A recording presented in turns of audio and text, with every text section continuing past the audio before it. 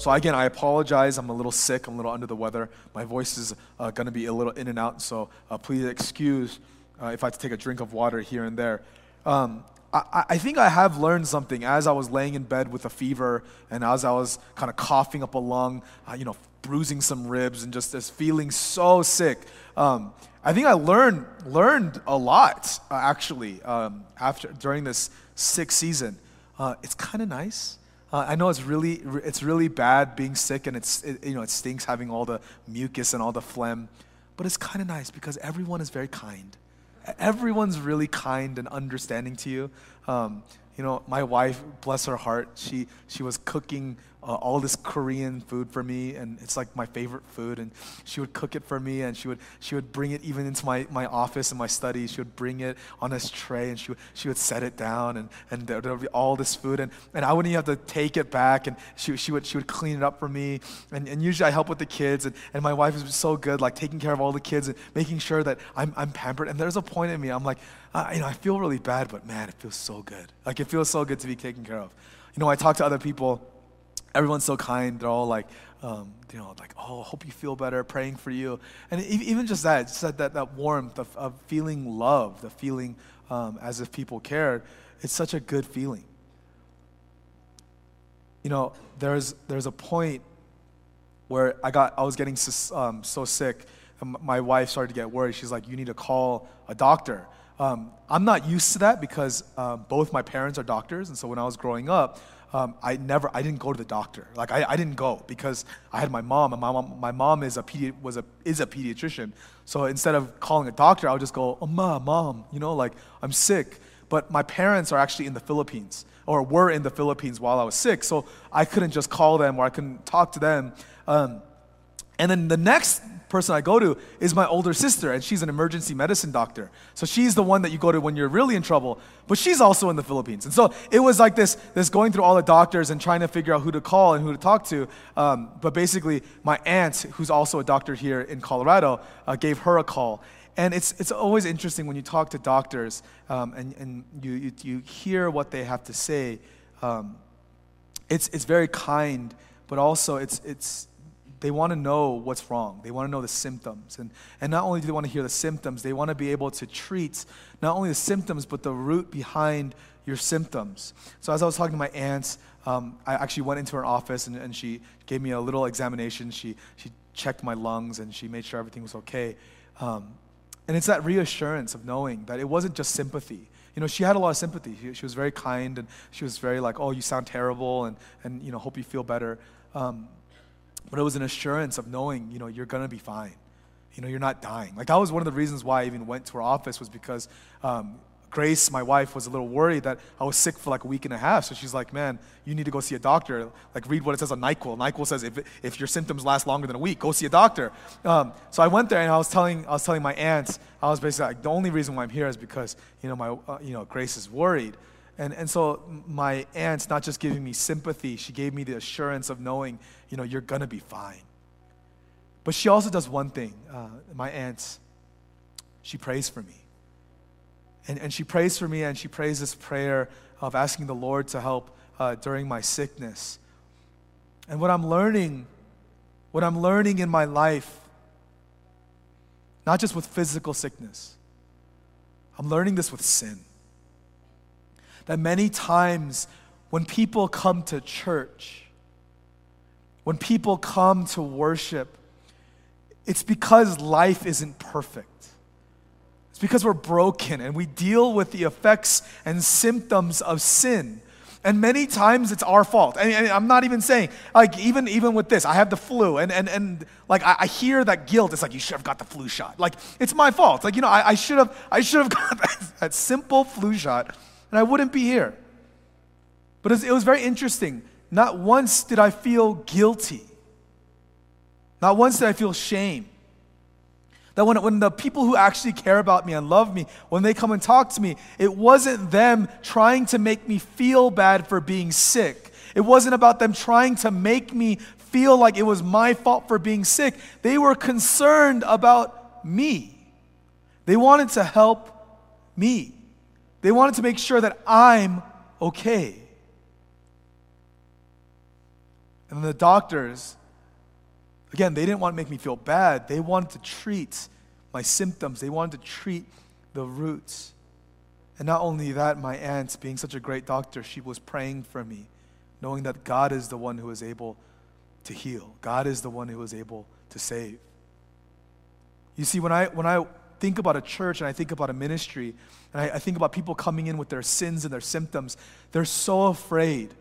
Many times people are so afraid to come into the threshold of the sanctuary because they know, oh no, if I go into the sanctuary, my sin's going to show up. My symptoms are going to show up. My evil, the brokenness of my life is going to show up. And not only is it going to show up, people are going to judge me. They're going to say, you're sick, you're broken. How dare you come into our place where everyone is healthy, everyone is clean, everyone is in good spirits. Why would you ruin the party by coming in with your sin? How dare you? But instead, I would hope that when someone comes in with their sin, that we embrace them. And we ask them, how can we help you? How can we support you during this difficult time? And yes, it may be their fault. Their sin may be their fault. But what I'm learning and I'm seeing even during my time of this struggle with a physical illness is that many times people are dealing with spiritual illnesses. And instead of having people come down on them and judge them and make them feel even worse, that many times it's our job to feed them, to comfort them, to embrace them. And yes, some of you are very well versed in how to treat these symptoms. And great, that's wonderful. Talk to them, lead them into a road to recovery, but view it just as that leading them out of their sin is a road to recovery. That it's a way to bring them out of the muck and mire into health, into good spiritual health. That it's not about them feeling bad, but it's about trying to help them learn to live a life of a healthy life, a healthy spiritual life. And at the end of the day, that it's only the Lord who can heal. That it's only the Lord who can save. Today, I'm going to read us a very long passage. And I don't even want to apologize that I'm reading a very long passage today because my words don't matter. But the Lord's words matter so much. Last week, we talked about Nicodemus, and I wanted to title that sermon, A Conversation with a Skeptic. But it was called Born Again, as the theme was Born Again. Today's sermon is titled The Woman at the Well, but I really wanted to title this A Conversation with a Sinner.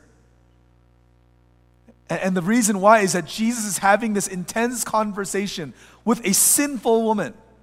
And we learn so much about how Jesus deals with sinners. And I hope that it would reveal something to you today. So if you would open up your Bibles with me to John chapter 4.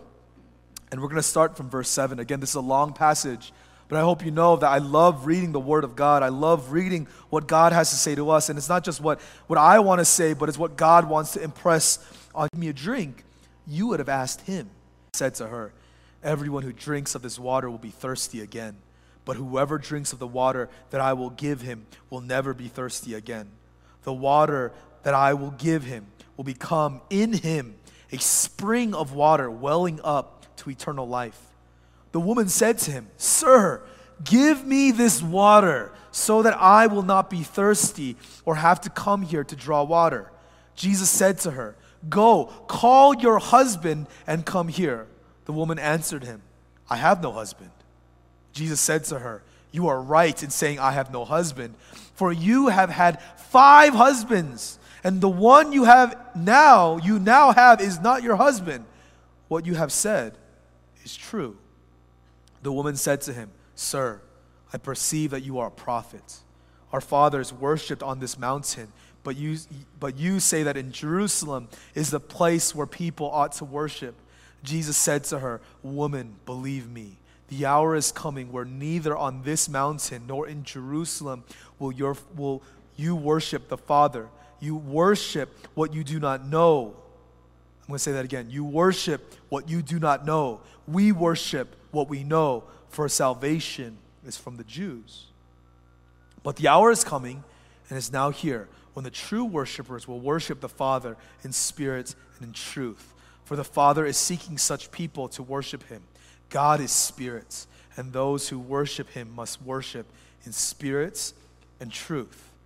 The woman said to him, "I know that Messiah, Savior, is coming, he who is called Christ. When he comes, he will tell us all things."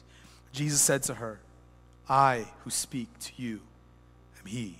We're going to stop there. We have more to read, but we're going to stop there for now. So Jesus, oh man, I love this story. The reason why I love this story, and it's not like, I would say it's not my favorite Bible story, but it's one of the most important Bible stories. The reason why I love this is that what we find in the other Gospels is that Jesus is talking to this woman in the middle of the day. It's at noon. And this woman has come to draw water.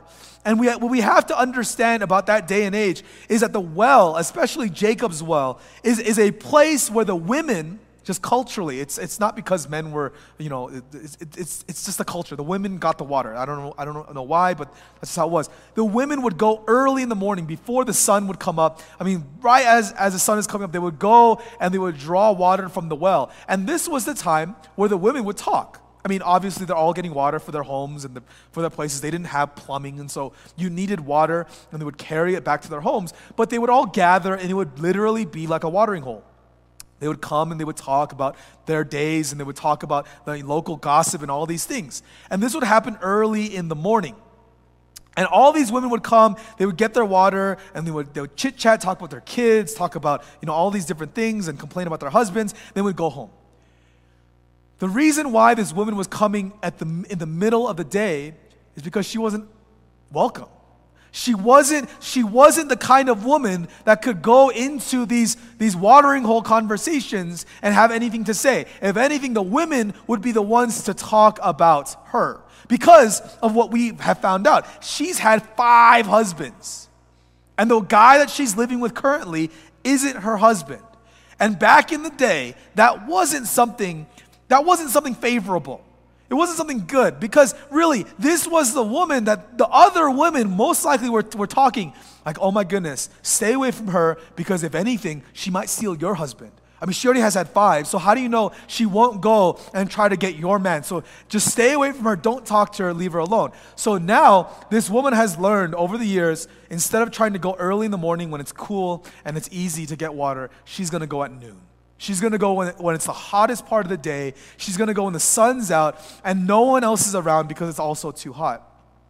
So Jesus is out there and his disciples have gone and gone to go to the grocery store to go buy food. And the grocery store is far away, so Jesus is by himself. And he's by himself and he sees this woman drawing water from the well. And Jesus does something that he shouldn't have done. He does something that is not culturally acceptable. He does something that is not socially acceptable. He asks this woman for a drink of water. Oh, shameful.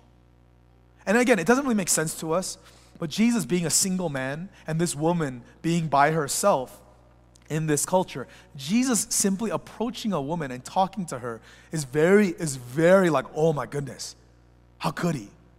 How could he talk to this woman and ask her for something? Like, how dare Jesus? Like, this is incredible. He's talking to a woman.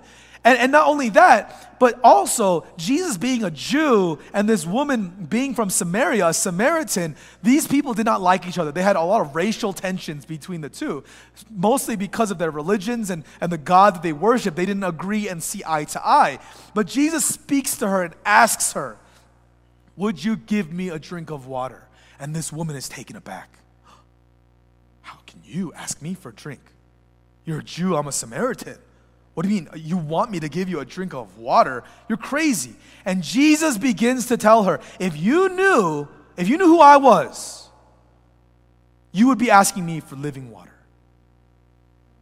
If you knew who I was, you would be the one asking me for living water, because whoever drinks of this normal water will become thirsty again, but the one who drinks of the living water will have a spring.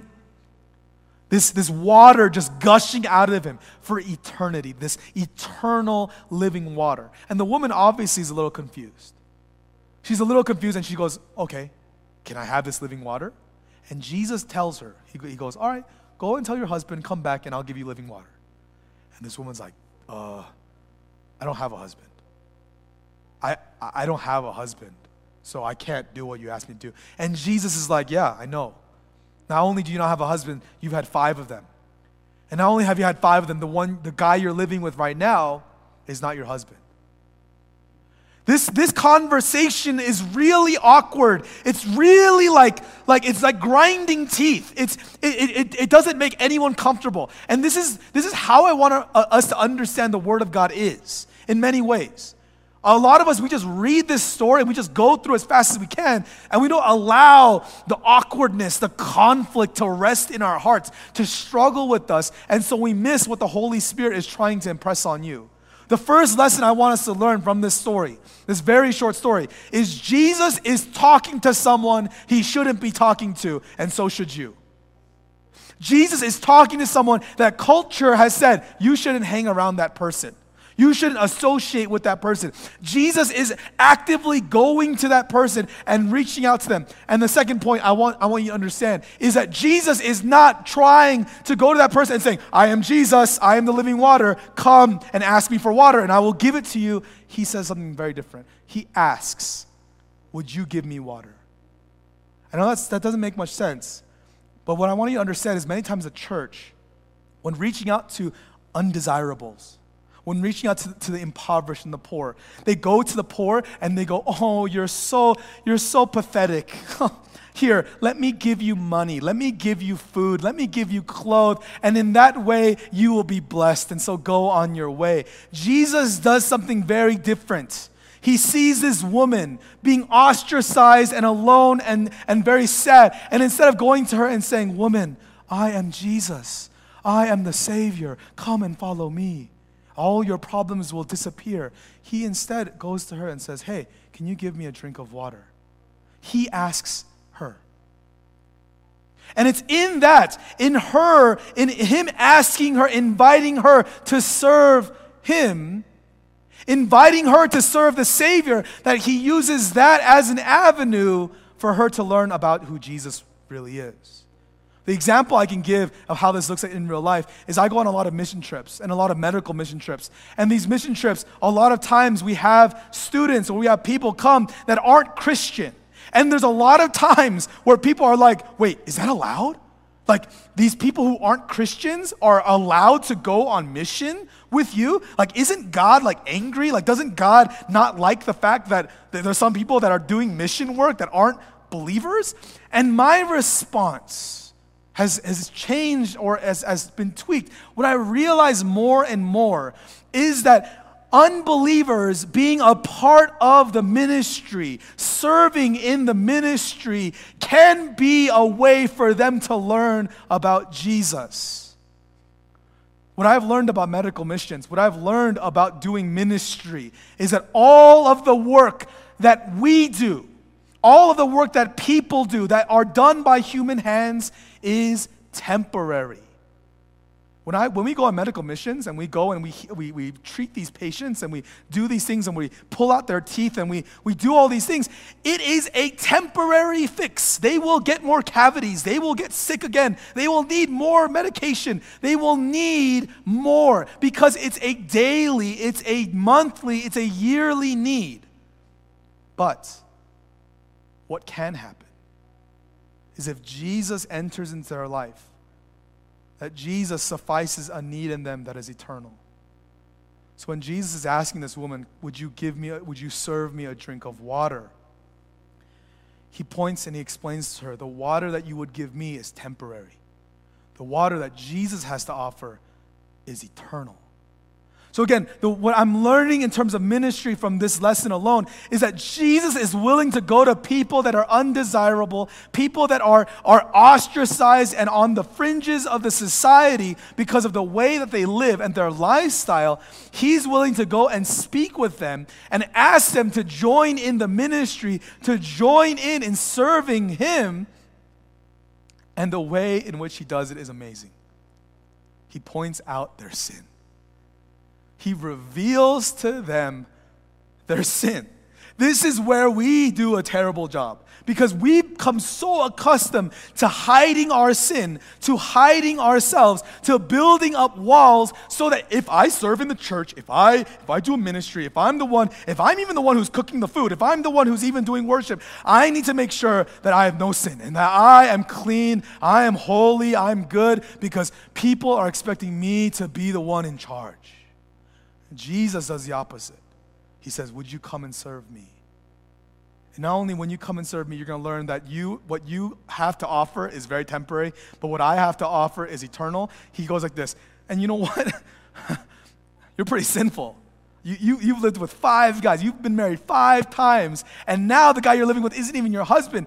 And you have to understand, the way that he does this is not to judge her, but it's to show her that he is Lord, that he is king. Her response to this isn't, oh, I'm so ashamed. I'm in so much shame. Please don't talk to me. Her response is, you must be God. What I'm learning in church, and many times, is when we share our sins to one another, when we share our sins to one another, it is not about making each other feel bad or trying to just say, oh, your sin's not that bad, don't worry about it. The reason why we share and we confess to one another and we bring it out into the open is to remember that regardless of your sin, that our sin does not detract from our Savior. That it doesn't matter if you've been married 5 times. It doesn't matter if the person you're living with isn't your husband.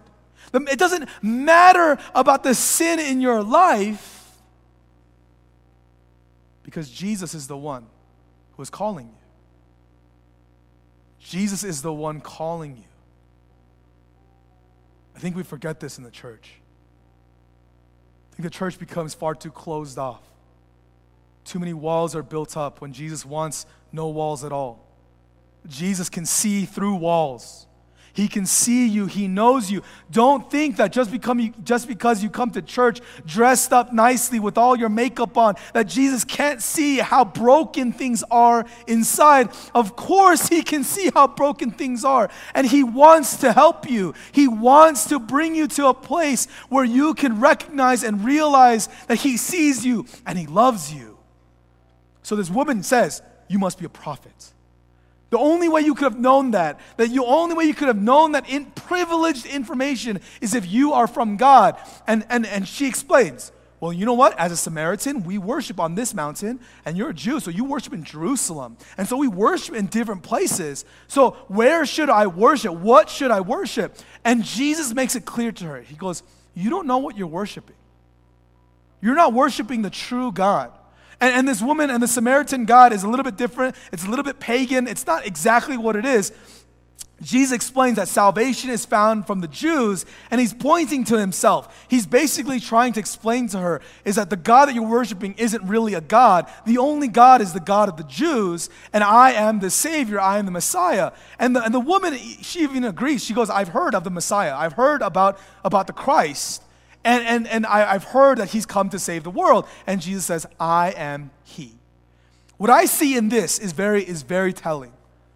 See, in our world, we may not have a different religion that many people have fallen into. Still in our country, Christianity seems to be one of the majority, one of the most popular religions. And now in our culture, it's more of an agnostic atheism that has become far more popular. But really what ends up happening is that instead of people worshiping God, people have decided that their time, effort, and energy and their sacrifice, their worship is meant to fulfill success. That the God that they desire is success. And I think that's the easiest way for me to describe it. And so imagine the Samaritan woman isn't talking about the Samaritan God, but she's saying, you know what, I'm here to fulfill my career goals. You know, like you worship in Jerusalem, you know, I worship Apple. You know, I worship Google. I worship my stock. I worship the market, the economy. Because, you know, I worship education. I worship Harvard. I worship Yale. I worship the things that bring me success.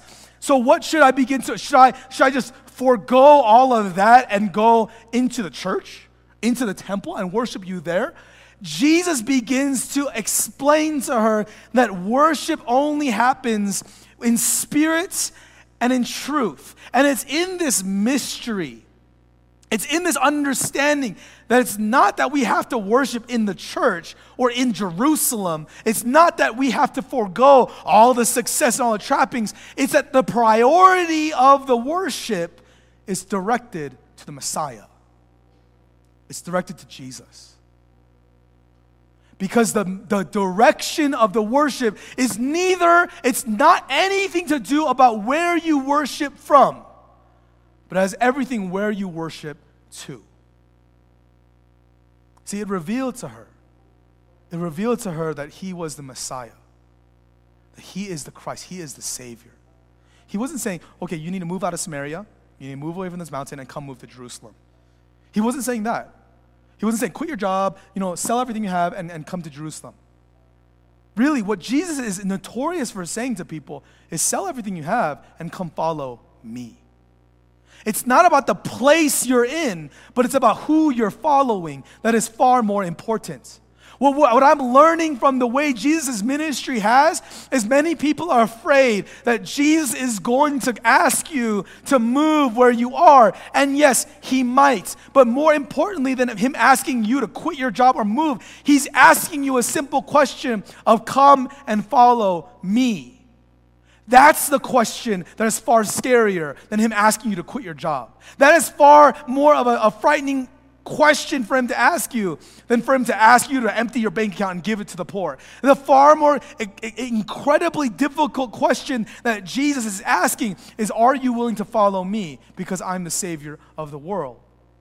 What we know is that Jesus asked his disciples, and his disciples were very giddy. They're like, oh yeah, of course we'll follow you. We followed you for so many years. Jesus many times is asking us, are you willing to follow me even unto death? Even unto the cross. When we talk about worshiping in spirit and in truth, it has nothing to do with your location. It has nothing to do with your circumstance. Are you willing to follow Jesus? That's it. When we worship, when we sing songs of praise, when we sing these songs, I hope you know it doesn't matter how good you sound, but it has everything to do with your heart posture, with are we proclaiming you are the Savior and my life's goal is to follow you. That is what it means to worship in spirit and in truth, that at any cost we will follow Jesus. Let's continue in the passage. Verse 27. Just then the disciples came back. They marveled that he was talking with a woman. Again, culturally it's weird that he's talking with a woman. But no one said, what do you seek? Or why are you talking with her? Because, he's Jesus. He could strike them down. So the woman left her water jar and went away into town and said to the people, come see a man who told me all that I ever did. Can this be the Christ? They went out of the town, all the people, and were coming to him. Meanwhile, the disciples were urging him, saying, Rabbi, eat. But he said to them, I have food to eat that you do not know about. So the disciples said to one another, has anyone brought him something to eat? Jesus said to them, my food is to do the will of him who sent me and to accomplish his work. Do not say, there are yet 4 months, then comes the harvest. Look, I tell you, lift up your eyes and see that the fields are white for harvest. Already the one who reaps is receiving wages and gathering fruit for eternal life, so that sower and reaper may rejoice together. For here the saying holds true, one sows and another reaps. I sent you to reap that for which you did not labor. Others have labored, and you have entered into their labor. Oh my goodness. Love this verse. Love this scenario. Jesus' disciples are coming back after they have their bags of groceries, and they're coming and they're like, okay, Jesus, oh my goodness, what are you doing? You're talking to a woman. All right, Jesus, eat. Here's the food we got you. Come on, just eat. And while they're doing this woman has put down her water jar and gone into town and told everybody. Told all the people that hate her, despise her, ostracize her, and been like, guess what? There's a guy over there. He's the Christ. He is the Christ. He knows everything about me. You need to go talk to him. And so the whole town, this whole little town, everyone has heard this crazy woman, this sinful woman. They've all gotten up and they're all going to see Jesus. And in the meanwhile, Jesus' disciples are trying to do what we do all the time. They're trying to serve Jesus. They're trying to serve their Lord. And what they're doing is great. They're trying to feed Jesus. They're trying to give him food. They're probably, trying to cook up something up, making sandwiches, chopping up all the vegetables and all that stuff. And they're like, Jesus, eat. Here's a kebab. Here, have this food. And Jesus is like, no. Do you not see? There are people coming. Do you not see over there all those people that are coming and they want prayer? They want to hear what God has to say to them. Stop with your food. Stop with all of your serving and understand that I'm not hungry for what you have to offer me. I'm hungry for the harvest. I'm hungry for these souls. I'm hungry that they would come to know me. See, the disciples, they were so fixated on serving Jesus the way they wanted to serve Jesus. And again, it's not like they were getting reprimanded for trying to feed Jesus. That's not what they were getting reprimanded for. It was that Jesus' focus wasn't on lunch. Jesus' focus was on the people who were coming. So the disciples should have been sensitive to Jesus' perspective, his eyesight. They should have turned around and started making lines. They started turning around and starting to organize and starting to make sure that all the people could have their turn talking to Jesus. They should have been the ones who, as the people are waiting, that instead of feeding Jesus, they should have been giving the food that they bought for Jesus to the people. I'm being like, okay, sorry for the wait. Here's a falafel. Here's some bread. Here's some pita. Here's all this stuff. They should have known that the more important thing wasn't the food, but it was the souls. And also, what I want to make very clear, the evangelist in this story, the one who did the most work, Jesus talks a lot about the harvest, the reapers and the sowers. The one who was doing the hardest work was the sinful woman. Y'all, you don't understand. The one who was doing the hardest work of bringing this multitude of people to come and meet Jesus was the woman, and her life story, her testimony, her pain, her sin, her brokenness is what brought people to Jesus, not the disciples. Many times, a lot of you are frustrated because people aren't coming to know Jesus, and it's because we've kicked out the sinners. We've made the sinners feel like they are not welcome in our home when they are the ones who can bring the most people in. See, testimony, the ones where sinners can come and meet and encounter Jesus, their reaction is to go out into the society, into town, and tell the world, I've heard of Jesus. Come, meet him. Our job in that scenario is to serve those people that come. Give them an opportunity to talk to Jesus, to meet with him, to worship him in spirit and in truth. I think we need to flip it around. See, a lot of times, the best evangelists in our society, I don't think that they wear suits. I don't think they have clean-cut haircuts. I don't think that they look the part. I think maybe the best evangelist may be covered in tattoos. I think the best evangelist may be an ex-convict. I think the best evangelist may be someone who would be counted as shameful. But as long as they encounter the living water, that when they ask the Lord for his living water, that out of them would be a spring that would well up and they would begin to share. I want to see our city be transformed. And I'm asking God would bring more people to our church. Not so that our church would be bigger. That means nothing to me. What I want is that our church would be a place where Jesus can be preached every single week. And what I'm saying is that people who are sinful need to hear about the Christ, about Jesus who has come, because what they're doing out in the world, what they're trying to feed and fill in their hearts is temporary, and they're all going to die. And so don't we have some compassion to give them living water so that they can thrive and live? But many times that message can't come from you. Many times, people aren't going to listen to you because you've been a Christian and you look so good, you look so clean. And so when you share the gospel to them, they're going to be like, nah, it's because your life has been so easy. That's why you're a Christian. Sometimes it's about bringing them in and having their testimony, having their hurts, their pains being the thing that is sowing. And our job is to reap. Our job is to harvest. Our job is to come and join together as a church and worship in one song, in spirit and in truth.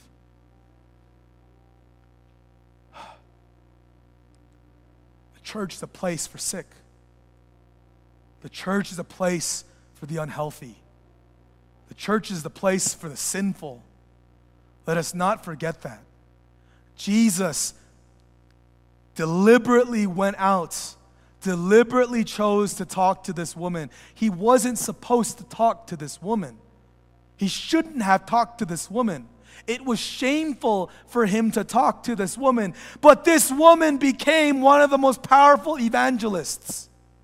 She brought a whole town to come and meet Jesus. That's powerful and that's effective. I mean, talk about the other disciples. They're out grocery shopping. They're not doing any good work. They're just grocery shopping. But you know what God can do? He can use a sinner like her to build up his kingdom. So I want to let you know, he can use a sinner like you to build up his kingdom. He can use a sinner like your coworker. He can use a sinner like your high school friend. He can use anyone to build up his kingdom. The question is, what is our focus? This woman had to learn it wasn't about worshiping her God on the mountain of Samaria. It wasn't about worshiping God in Jerusalem. It was all about worshiping Jesus. I've become sick and tired of listening to the media, not even just the media, just people in our society and how godless we become, how atheistic and agnostic we become because of how religious Christianity has become. That there is this disdain for Christianity, and people are so angry and frustrated with the church, and that breaks my heart. It really does. And if you talk to people who have been hurt by the church, it breaks my heart because when I talk about Jesus, this is the Jesus that I talk about. He is not here to hurt. He is here to save. Yes, he points out sin and he does not compromise. He did not tell this woman, oh, it's great you had 5 husbands. It's great you live with someone who is not your husband. It's not that he condones her sin, but he gives her a way to understand that she is still valid. She is still accepted into a relationship with him despite her sin. There's a question that she asks in the very beginning. He asks, can I have a drink of water? And she says, where is this well? How did you dig this well that you could offer living water to me? Jacob, our forefather, he dug this well, and that because he dug this well, we are able to drink from it. Jesus, what well did you dig that we could have living water? Jesus dug the well of living water by giving up his life on a cross for us. The well that he dug, that we can drink from every day, was dug because he had nails driven into his hands, nails driven into his feet. So as we share the gospel, let us understand that it's come at a great cost. As we offer this living water to our neighbors, let us understand that the reason why Jesus is able to offer it freely is because he gave his life for us and for our sins. Let's pray. Father, I thank you for this day. Father, let us learn a lesson from this woman. That, Lord, that as many times the church has become a place of the righteous and a place of spotless living, God, let us change our ways and welcome those with sinful lives. Let us welcome those who have a hard past, who have a hard present. Let us welcome those with open arms, those that don't look like us, those that don't have the same culture as us. Let us welcome those that don't live such a perfect life, and let us come so that we can worship you together. Father, I pray for our city. I pray for the city of Denver. Father, I pray for those that feel that the church is against them. I pray that they would come to know that Jesus is for them and that Jesus is offering them living water that he's paid for by his body and his blood. We love you. In Jesus' name we pray. Amen.